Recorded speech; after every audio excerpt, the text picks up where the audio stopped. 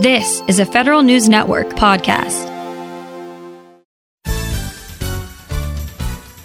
It's time for Fed Talk, the live show for feds in the know. From federal agencies to Capitol Hill, the attorneys of Shaw, Bransford, and Roth bring in experts from across the federal community to bring you inside the issues. Fed Talk is meant to provide general information about legal issues. However, the views expressed in this program are not intended to provide legal counseling. Listeners are cautioned not to rely upon any statements made in resolving legal issues they may face, but instead to consult with their own attorney about specific situations. Attorneys are not engaged in providing legal services while appearing on the program and are not responsible in any manner for the consequences that may stem directly or indirectly from reliance on any statement made during this program. Good morning and welcome to Fed Talk. Today is Friday, January 24th, 2020. I'm Jason Breifel from Shaw, Bransford, and Roth. I have a really exciting show today. We're talking about fellowships focused on technology, moving the government and the executive and legislative branches and bringing policymakers together around those issues. I'm excited to have three guests in the studio with us on this important topic today.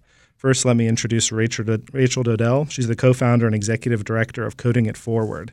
Good morning, Rachel, and thanks for being here with us. Thanks so much for having me. Next, we have Grace Meyer, the development manager with the Lincoln Network. Grace, thanks again for being here with us. Thanks. And finally, we have Maurice Turner, a former Congressional Innovation Fellow with Tech Congress. Maurice, thanks for being here with us in the studio. Thank you. Before we dive into our conversation, I want to remind our listeners that Fed Talk is brought to you by Long-Term Care Partners. Long-Term Care Partners administers the Office of Personnel Management-sponsored federal long-term care insurance program. To learn more, visit them at ltcfeds.com today. Well, before we dive into this conversation, I want to help everyone understand a little bit about your organizations and the fellowships that you have. Then we're going to talk about the why. How did we get here? What were the issues that led to the foundings of these groups and these programs? And then we'll talk about the details about them later in the program. So we'll just go down the line here and start with you, Grace. Please tell us a little bit about Lincoln Network and the Policy Hackers. Yeah, so Lincoln Network was founded 6 years ago in San Francisco. Our two co-founders were focused on, the different ideas and policy and wanted to bring people together who were also interested in learning about these. So after that, a couple of years later, we started a policy team in DC and have realized there's definitely a lack of technical competency in government. So Zach Graves, our head of policy, has been focusing a lot on the Office of Technology Assessment and just increasing technical competency in different sides of government. So the Policy Hackers is the next step for us. We have this great network in San Francisco working to build a bridge between these two worlds, and the Policy Hackers are going to be a way for people who are working in San Francisco in technology learn more about the civic process and become more involved. A lot of our network have it as a pet project now and are very involved in Twitter and maybe have Medium articles, but teaching them more how to really be effective. Great. That's fabulous, Grace. Thanks so much. Rachel, Coding It Forward in the Civic Digital Fellows. Yeah, so we started Coding It Forward 3 years ago, almost to the day, where we were students in college who were really excited about the work that was happening in the public sector, but found that there weren't a lot of opportunities for entry-level technologists. So we decided to create a nonprofit by and for young people to create opportunities and pathways into social impact and civic technology. We've grown pretty rapidly through our Civic Digital Fellowship, which is actually a first-of-its-kind program for young technologists to work in software engineering, data science, product management, and design at federal agencies over the course of the summer. And 3 years later, we've had over 100 alumni go through our program, and we've worked with 8 different federal agency partners to place talent. And this upcoming summer will be our 4th summer, and we'll have about 90 fellows joining us. Awesome. Thanks so much, Rachel. And Maurice, please tell us about Tech Congress and the Congressional Innovation Fellowships of which you were an alumni. Sure. Yeah.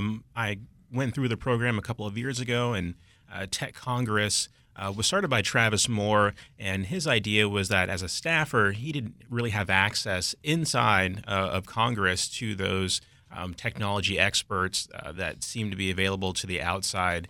And so he decided to start a program to help really inject some technological capacity into the halls of Congress so that there can be experts actually available to staff. At the time that he started Tech Congress, there were only a handful of people with any sort of a technical background out of the thousands of professional staff members that work in Congress. And so his idea was to bring in folks from a diverse background, all grounded in this idea that they have this ability to be able to speak both technology and policy to be able to better communicate between the two worlds. And so Tech Congress has now entered into its 5th year of being able to place fellows on a full-time basis in member offices or in committee offices. Great. Well, it's to me, it's really interesting that you have a 3, 6, and 7-year-old organizations dealing with these technology challenges and issues that I guess have been percolating for a long time, and you all saw a need. Your organization saw a gap and are striving to fix that. And some of these are decisions that were made in the 1990s by Congress to hamstring its own institutional capacity in the name of belt tightening and budget cutting. And I'm just curious if you could each talk a little bit more about that and maybe kind of the flow between kind of these ideas, because it's a core baseline of ideas based on this need for technology and policy literacy and understanding because of how important it is as a foundation for everything that's going on in society.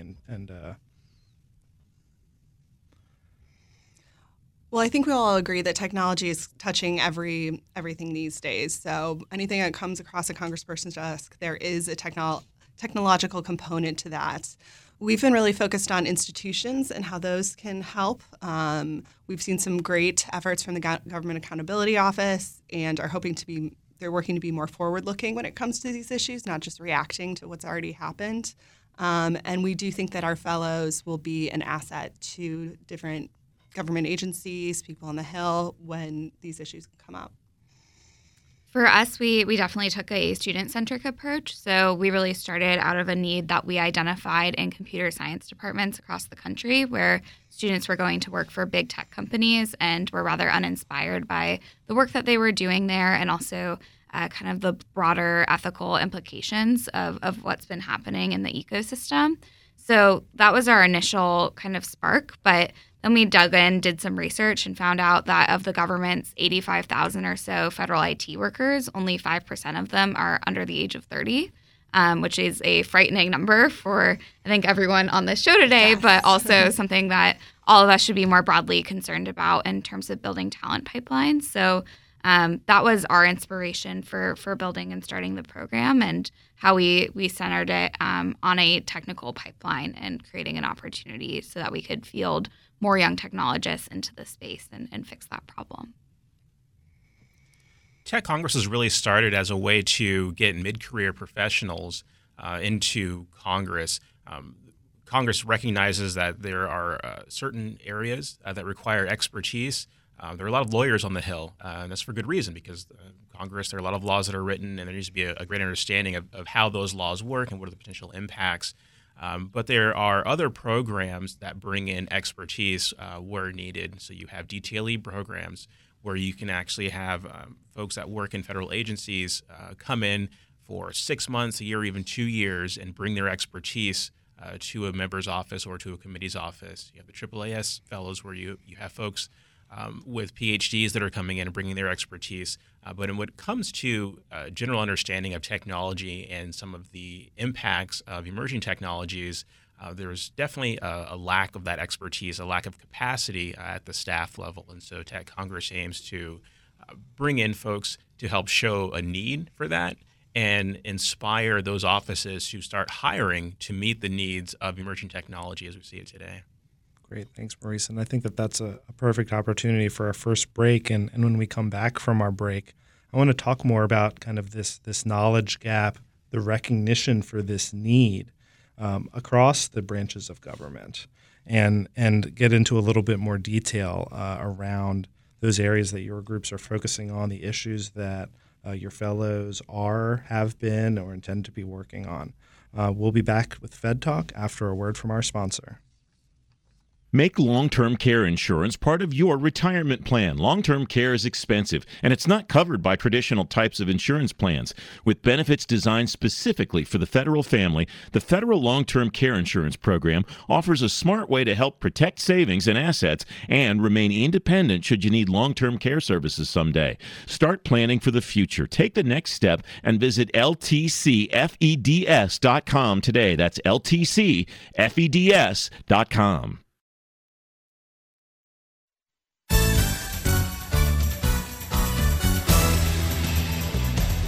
Welcome back to Fed Talk on Federal News Network. We're diving into these big issues around technology and these fellowship programs that are seeking to enhance our capacity in the executive and legislative branches.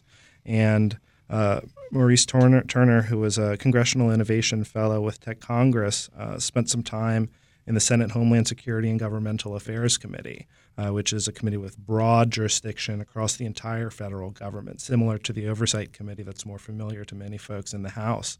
And so, Maurice, I'm interested in hearing from your experience on the inside, the issues that you were seeing, the conversations that you were having, and kind of how the your fellowship program and these issues kind of played out from that insider's vantage, from your experience.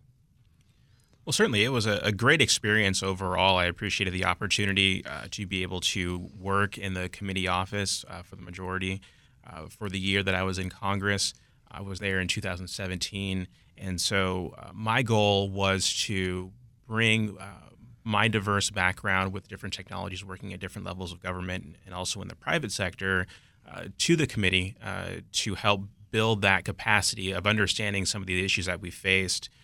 During that year, I helped staff cybersecurity hearings. I also worked on legislation, committee letters, those nuts and bolts things that you do as a staff member that help move policy forward. Because it's not just about passing laws or not passing laws. There are many different levers that Congress can pull, whether it's sending a letter to an agency or to a company to get more information, or holding a hearing to help educate not only members of the public, but policymakers and other folks in the industry. So for me, it was a great learning opportunity. And so I feel like I was able to contribute what I brought to the table and then also learn more about how policy is made.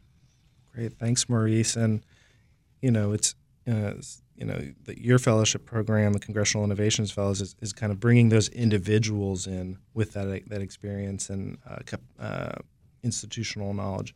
And Grace, kind of what you all are doing with the Lincoln Network and your policy hackers is kind of the other side, how to focus on the institutional capacity writ large. And I'm hoping you can maybe talk about that a little bit more through, you mentioned earlier, the focus on reviving the Office of Technology Assessment, maybe the work of the Congressional Modernization Committee, other things like that. Kind of how do you see that coming at this issue from the other side, the institutional vantage? Yeah, so we know there are a lot of wonderful fellowships out there that are available for people who are working in technology to come out to DC for a year and, start their careers working in public service. And we found through our network that isn't of interest to some of the people, so we wanted to create a different option. So our Policy Hackers is a non-residential fellowship. It is for people early or mid into their career who want to learn more about the policy process. So we're going to be focusing on introducing them to think tanks, to people, the Hill, and just learning everything from how agencies get things done to how a bill becomes a law and different ways to be involved in that process. So we believe that, once our policy hackers are more educated on these issues, they can speak out because they're the ones that the regulations are going to affect first. They're the ones that are in the trenches still working at these jobs and can be affected the most. So hopefully they will have the insight to affect these changes. Great. Thanks, Grace. And, it's interesting to me that the policy hackers and the Congressional Innovation Fellows are kind of focused on this mid-career folks with some experience, whereas Rachel, like you mentioned earlier, with Coding It Forward and the Civic Digital Fellows, you're looking for impact-oriented new professionals fresh out of college or even while they're in school who are looking to get into public service because they may not be satisfied with the options that they have in the private sector, whether that's your big technology companies or federal contractors. You mentioned the stat earlier around the really small percentage of federal employees who work in the IT space. And I imagine many of them do work on the outside for the government. But you all are trying to address that from the other side in the executive branch. Yep. So for us, government contracting is a big problem where students don't necessarily know that's even an option to become a federal contractor out of college.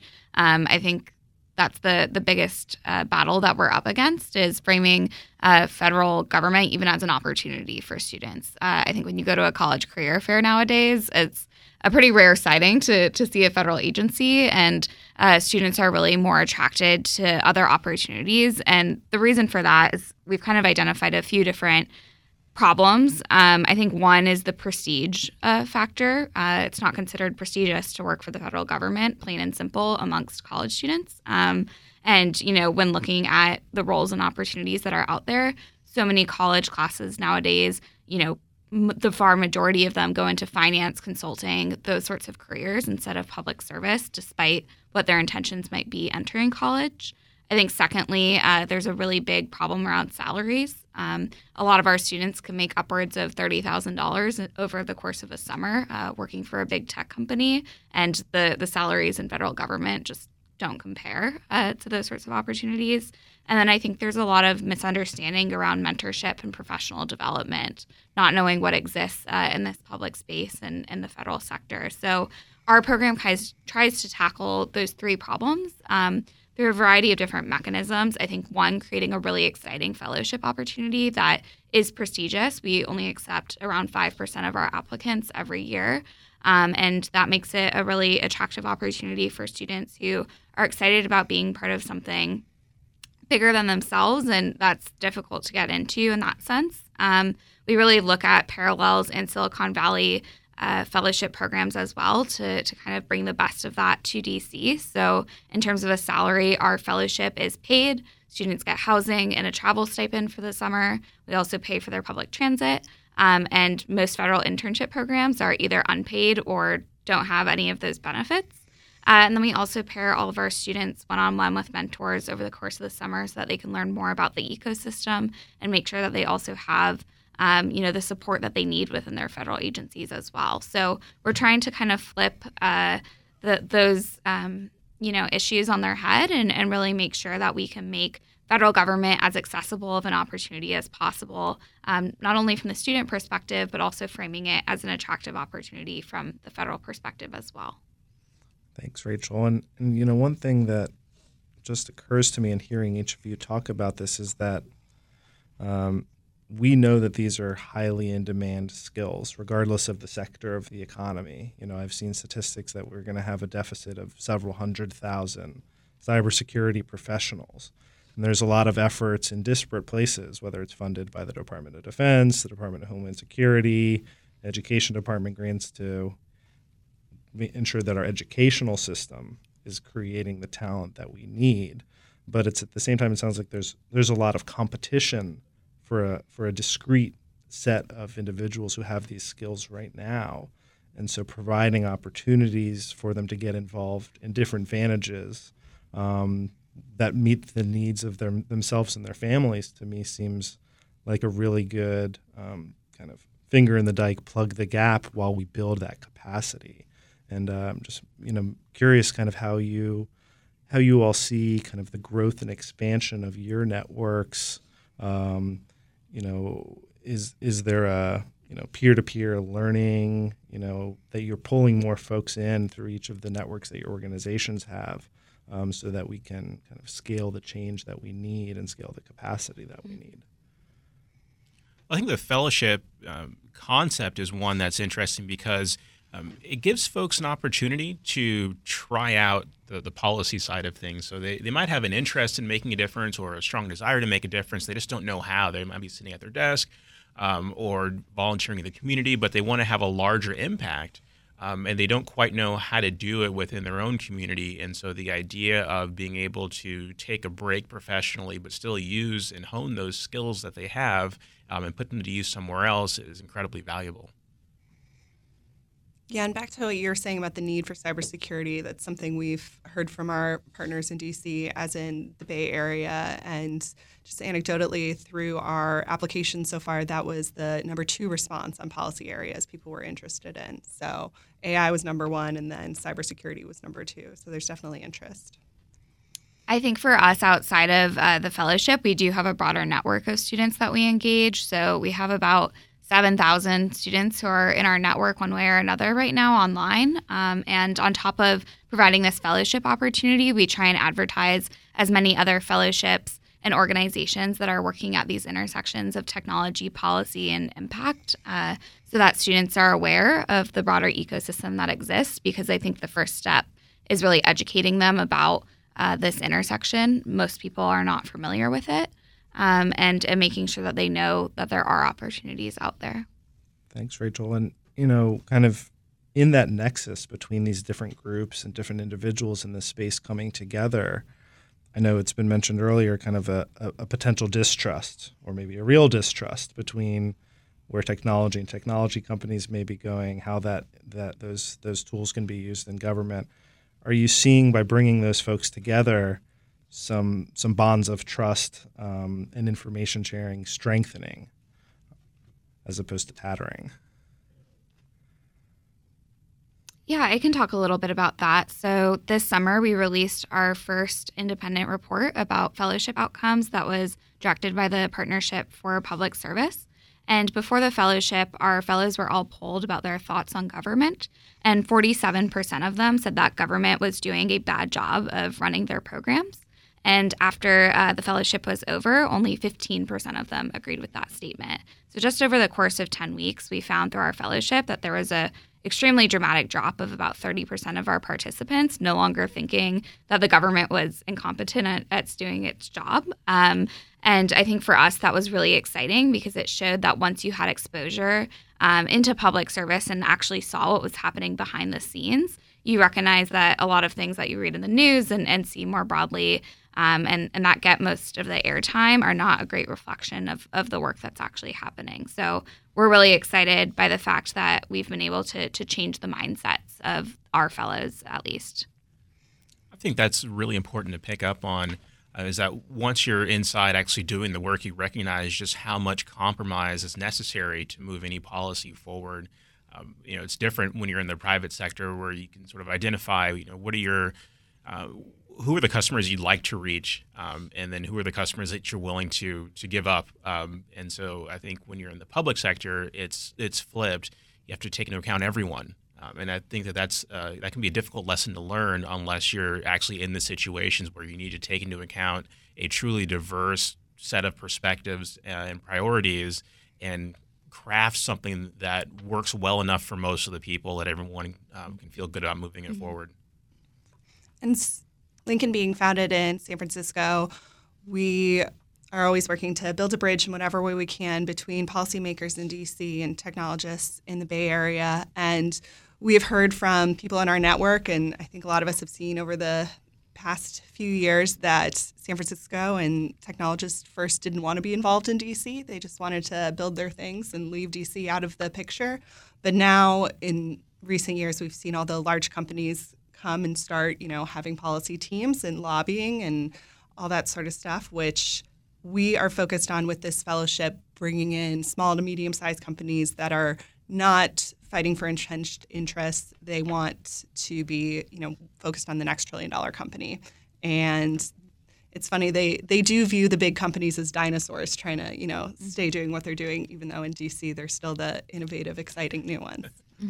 One, I think that's a really interesting point, is how fast technology and innovation is moving. And if there isn't that knowledge, that capacity, that wherewithal, we could be focusing on potential kind of legacy platforms or technologies as opposed to looking around the corner and, what's going to impact the economy, what's going to impact citizens next in a big way, and how does the government take advantage of that appropriately and best regulate it so you don't stifle that innovation, but instead enable it.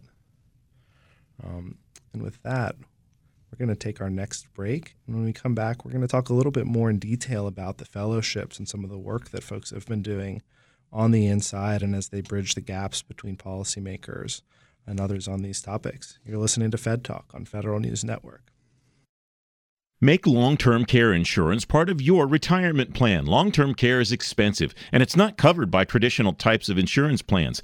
With benefits designed specifically for the federal family, the Federal Long-Term Care Insurance Program offers a smart way to help protect savings and assets and remain independent should you need long-term care services someday. Start planning for the future. Take the next step and visit ltcfeds.com today. That's ltcfeds.com. Shaw, Bransford, and Roth. One team working all three branches: judicial, legislative, executive. Judicial. SB&R Employment Attorneys offer specialized legal representation for federal managers. Legislative. Lobbyists in government and public affairs advocating for corporate clients. Executive. Produces 2 free weekly newsletters, Fed Manager and Fed Agent. Shaw, Bransford, and Roth is your one destination for all 3 branches of government. Online at shawbransford.com. SB&R, client-focused, results-driven.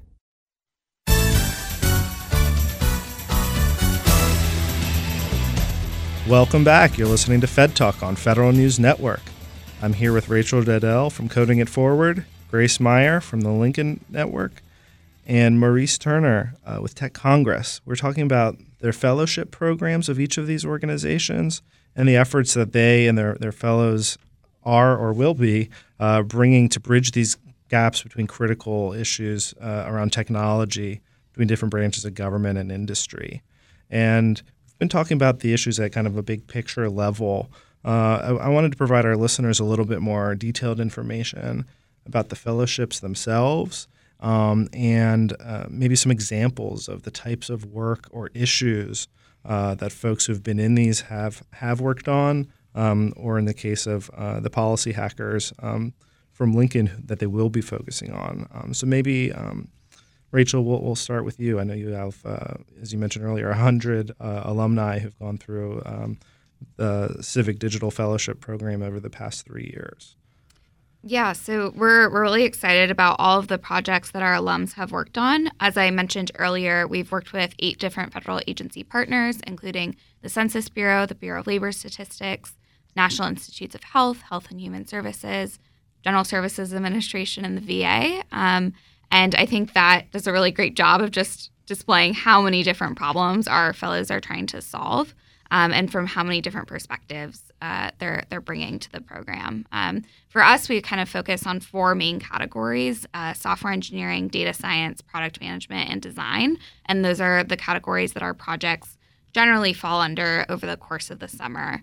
There's not necessarily a policy objective or a broader objective that all of our students are working on together, but instead they're embedded within their agencies, really trying to bring a business need to the forefront.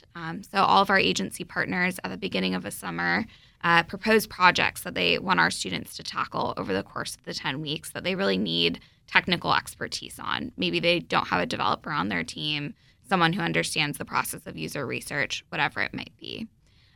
So within that broader array of projects, I think there's a few different examples that are really exciting. I'll talk about one. So we had a student named Christian Muscardi who was with us back in the summer of 2018 and was a graduate student at NYU in data science. And he worked on a project at the U.S. Census Bureau helping with the commodity flow survey. So when people export and import things into the United States and outside of the country, there's a survey and general tracking system that the government has for that.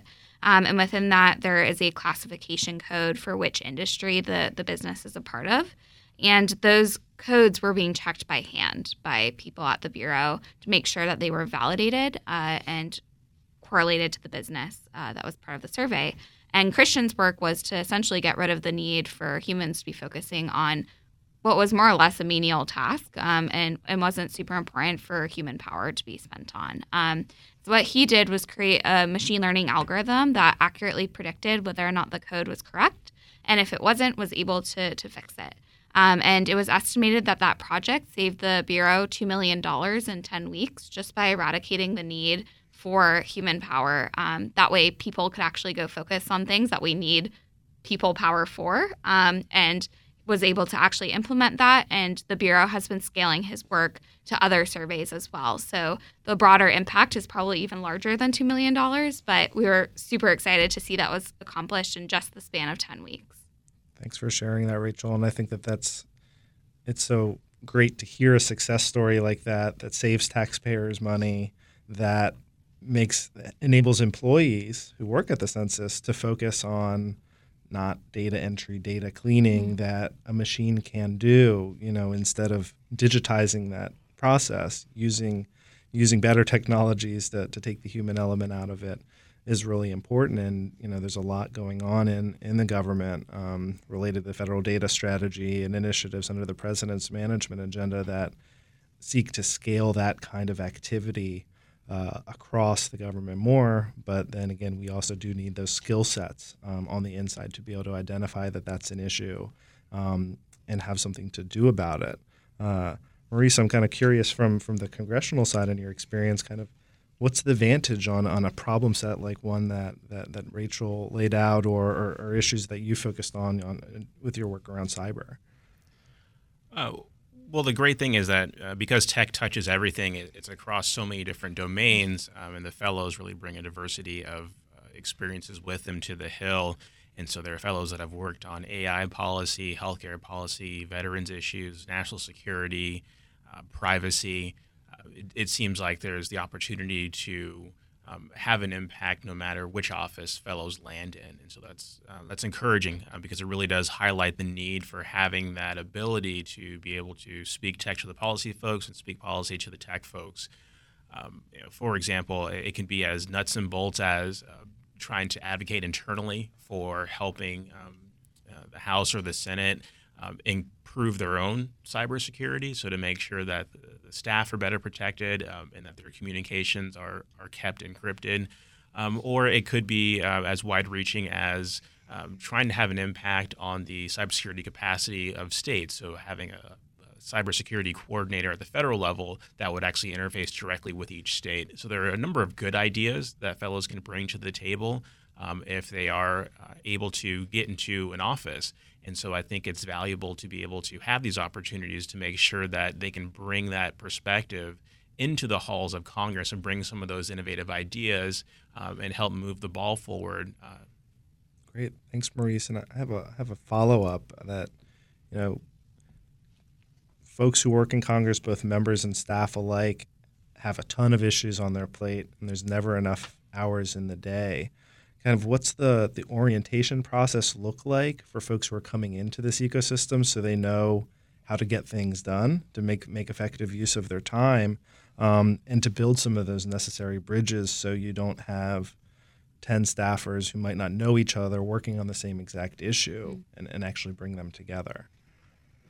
Well, for Tech Congress, the orientation can be a little overwhelming, especially for folks that have never been to D.C. So it starts off with, this is the district, this is how you get around, this is Congress. These are, the halls of Congress are a little maze-like at sometimes, but it helps because having a couple of weeks at the beginning of the fellowship just to get settled and have a better understanding of the lay of the land, so to speak, means that you can start your fellowship with a level of confidence. So actually knowing where different offices are, how to take the subway between different buildings. But then it also means getting out and speaking with folks who've worked in Congress before, members of civil society, members of the private sector, just people who have an understanding of how sort of DC works and how that policymaking process works. Because it's ultimately up to the Congressional Innovation Fellows to find their own placements, to sell themselves and their abilities and make a pitch for why it's important and why it's valuable for either a member office or a committee office to have a fellow for a year. Great. Thanks, Maurice. And Grace, with the policy hackers, I know that you're in the application process now. So what are kind of the issues that folks are intending to look at, or that Lincoln intends for them to be working around? Yes, so our curriculum is designed to work around the busy schedule of innovators and teach them how to be effective policy advocates on issues focusing on technology. So we're going to have them coming out to DC for trainings on, as I mentioned before, everything from legislative processes to how to work with think tanks to engaging with the media and some writing workshops. But we want this to be very customizable as our first project. We want these folks to come with their greatest asset, which is their background and their experience, to this fellowship and be able to customize what they want to focus on. And we will be able to connect them with folks in DC working on the same issue and help them learn more about the policy process in general. Great. And one thing that I'm curious about, and maybe this is a seed for a potential project if it hasn't happened, this seems like a complex ecosystem. Has anyone, your organizations or others that you're aware of, sought to kind of map it out and, using social network mapping or other tools like that to find where are those centers of gravity, whether those are policymakers, thought leaders, individuals who can serve as those bridging functions? I'm just curious if that's a thing, if that's something that's been discussed or thought about, so that we can enhance and benefit from kind of the synergistic discussions that are happening in each of these pockets, whether it be in federal agencies, on the Hill, between policymakers and technologists. Yeah, it's definitely a diverse landscape, which is part of what we're trying to untangle for our fellows, understanding what different nonprofits do and who is being most impactful on different policy issues. There's probably 10 organizations talking about X, Y, and Z, but knowing the right folks to be involved in is something we're really going to be focusing on. One I think related to that is, I think it was a policy paper from Lincoln that spoke to the need for policymakers to have objective information. And when you do have policy organizations, think tanks from across the political spectrum with different vantages, maybe some of them are funded by certain industries, maybe some of them are just focused on those issues, it can be hard for those policymakers and staffers or federal employees, kind of what's valid, what's solid, what can I rely on, versus what may be trying to steer me in a direction or another. And Maurice, I'm kind of curious from your experience on the Hill, kind of when a report or an issue comes to you or a lobbyist comes and talks to you, how did you in the office that you worked in kind of consider the information that was put in front of you? So I think that's one of the biggest challenges facing staff on the Hill is how to be sufficiently skeptical of anyone bringing you information, but also recognizing that they are the experts. And so they definitely know more and they're willing to share it, which is a good thing. And I think that's where some of the true value of having a technologist on staff comes in. Having someone who understands the technology just a little bit more and can be a little bit more critical of the information that they're receiving is certainly helpful. I appreciate the opportunity to be able to sit in on briefings and get information that wasn't necessarily available in the public, or even just the access to some of those groups or some of those companies and their willingness to come in and share what they're working on and share some of their ideas about regulations or some other decisions. And so I think it's critical that there's a level of technological capacity within the offices to be able to take that information on critically and then integrate it into the policymaking process without just taking it wholesale, or even worse, not being able to understand what's actually behind an issue. Great. Thanks, Maurice. And Rachel, I'm kind of curious, kind of same vein of a question, but on the inside of the government, especially the ratios of IT workers in federal government who are under 30 versus who are over 60 is, totally inverted from what you see in other sectors. Were there headwinds, challenges that your fellows ran into when they're trying to advance their projects within these federal organizations? I think the biggest surprise for our students and our fellows who go through the program every year is just the need to break down technical concepts for people working in government. most of them are used to working in tech companies, startups, big tech, whatever it may be, where they're on teams of software engineers and developers, and everyone is very much on the same page in terms of the lingo that's used at work.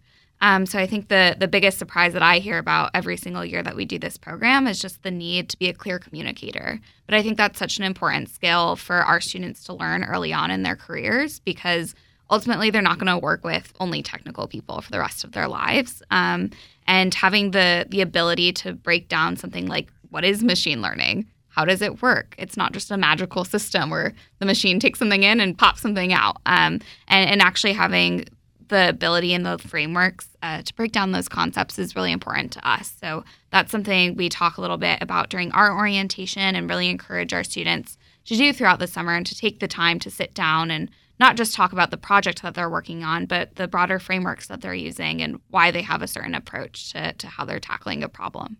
Thanks, Rachel. I think that's a really important point. Is you can have all the technical acumen or knowledge in the world, but if you can't effectively communicate that to others, help them understand it, you only can get so far. And as I've looked at and understood kind of where the future of work goes, the emphasis on kind of those human skills, quote unquote soft skills, becomes even more important, because if you lack the leadership capacity, those communication capacities, again, it doesn't matter how much you know how to write code if no one else on the team understands what you're trying to do. Getting especially senior level buy-in, getting money from Congress or from senior agency officials becomes even more difficult. Well, I think we're going to take our last break and head into our last segment, talking about the intersection between technology, policy, and fellowship programs in the federal government and the legislative branch. You're listening to Fed Talk on Federal News Network, 1500 AM. Make long-term care insurance part of your retirement plan. Long-term care is expensive, and it's not covered by traditional types of insurance plans. With benefits designed specifically for the federal family, the Federal Long-Term Care Insurance Program offers a smart way to help protect savings and assets and remain independent should you need long-term care services someday. Start planning for the future. Take the next step and visit ltcfeds.com today. That's ltcfeds.com.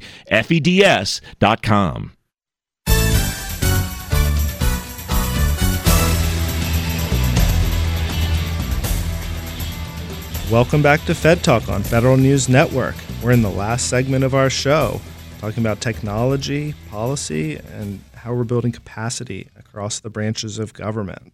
And we've been talking about these issues in a bunch of different veins, but I want to get into a little bit more detail about the fellowship programs, kind of the application process, what you're seeing out of fellows and folks who are looking to join. And Grace, let's start with you as you're accepting applications right now. For the policy hackers? Yes, applications are open. You can apply at hackpolicy.org. Our fellowship is going to be starting in March. This is going to be our first class. We're really excited about it. And so far, the applicants have had a wide range of people, everyone from folks working at VCs to the large tech companies to hardware, software companies, all over the place. So really encourage anyone who's interested in getting more involved to apply. And they're going to be coming out to D.C. in March to start the process. Fabulous. Maurice? Yeah, so the Tech Congress Congressional Innovation Fellowship typically starts the recruiting in the summertime so that applicants can be selected and start their placements in January. And so I invite anyone who's interested to visit techcongress.io and take a look at the page. Take a look at the bios of the 5 previous classes of folks. You'll see a lot of diversity, which is something that is definitely been a priority to make sure that the halls of Congress can look more like America overall. And I think that that's something that we can all keep in mind. As we're taking a look at trying to solve some of these larger issues, it's really going to take a diversity of perspectives and experiences to tackle them, because you have to bring to the table your own experiences and help influence the policymaking process so that you don't have any major gaps or any blind spots when it comes to the decision-making process. Thanks, Maurice. And I think that that's a really important issue. we talk about, as we use AI more and things like that, how are we building ethics into that system? How do we ensure that we do have this diversity of experience and perspective reflected there? It's definitely baked into a lot of emphasis that the administration has put and what they've been pushing around AI and other technology areas. And Congress clearly is also interested in it. I'm kind of curious, from the kind of the potential distrust between students and industry, if by closing that gap, by addressing those issues together, if we can help folks find that, we can use technology for good. If we can get it right here in America, we can potentially prevent adversaries from other areas who are developing similar technologies who want to become the dominant technologies from kind of putting their values into those systems. Any thoughts about that?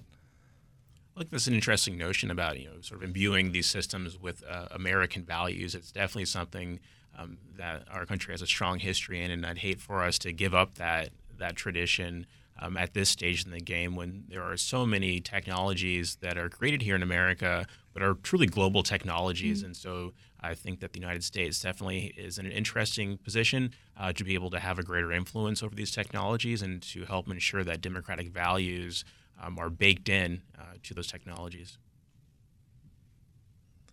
Great. Thanks. And Rachel, I know you guys have had several fellows and classes go through, and that you recently had an application class or application process close. Mm-hmm. Can you tell us some about kind of what those applicants have looked like? You said it was a highly selective process, and then maybe a little bit about, what have agencies been looking for? What are the next steps? And for those who are selected, kind of what are they walking into on the other side?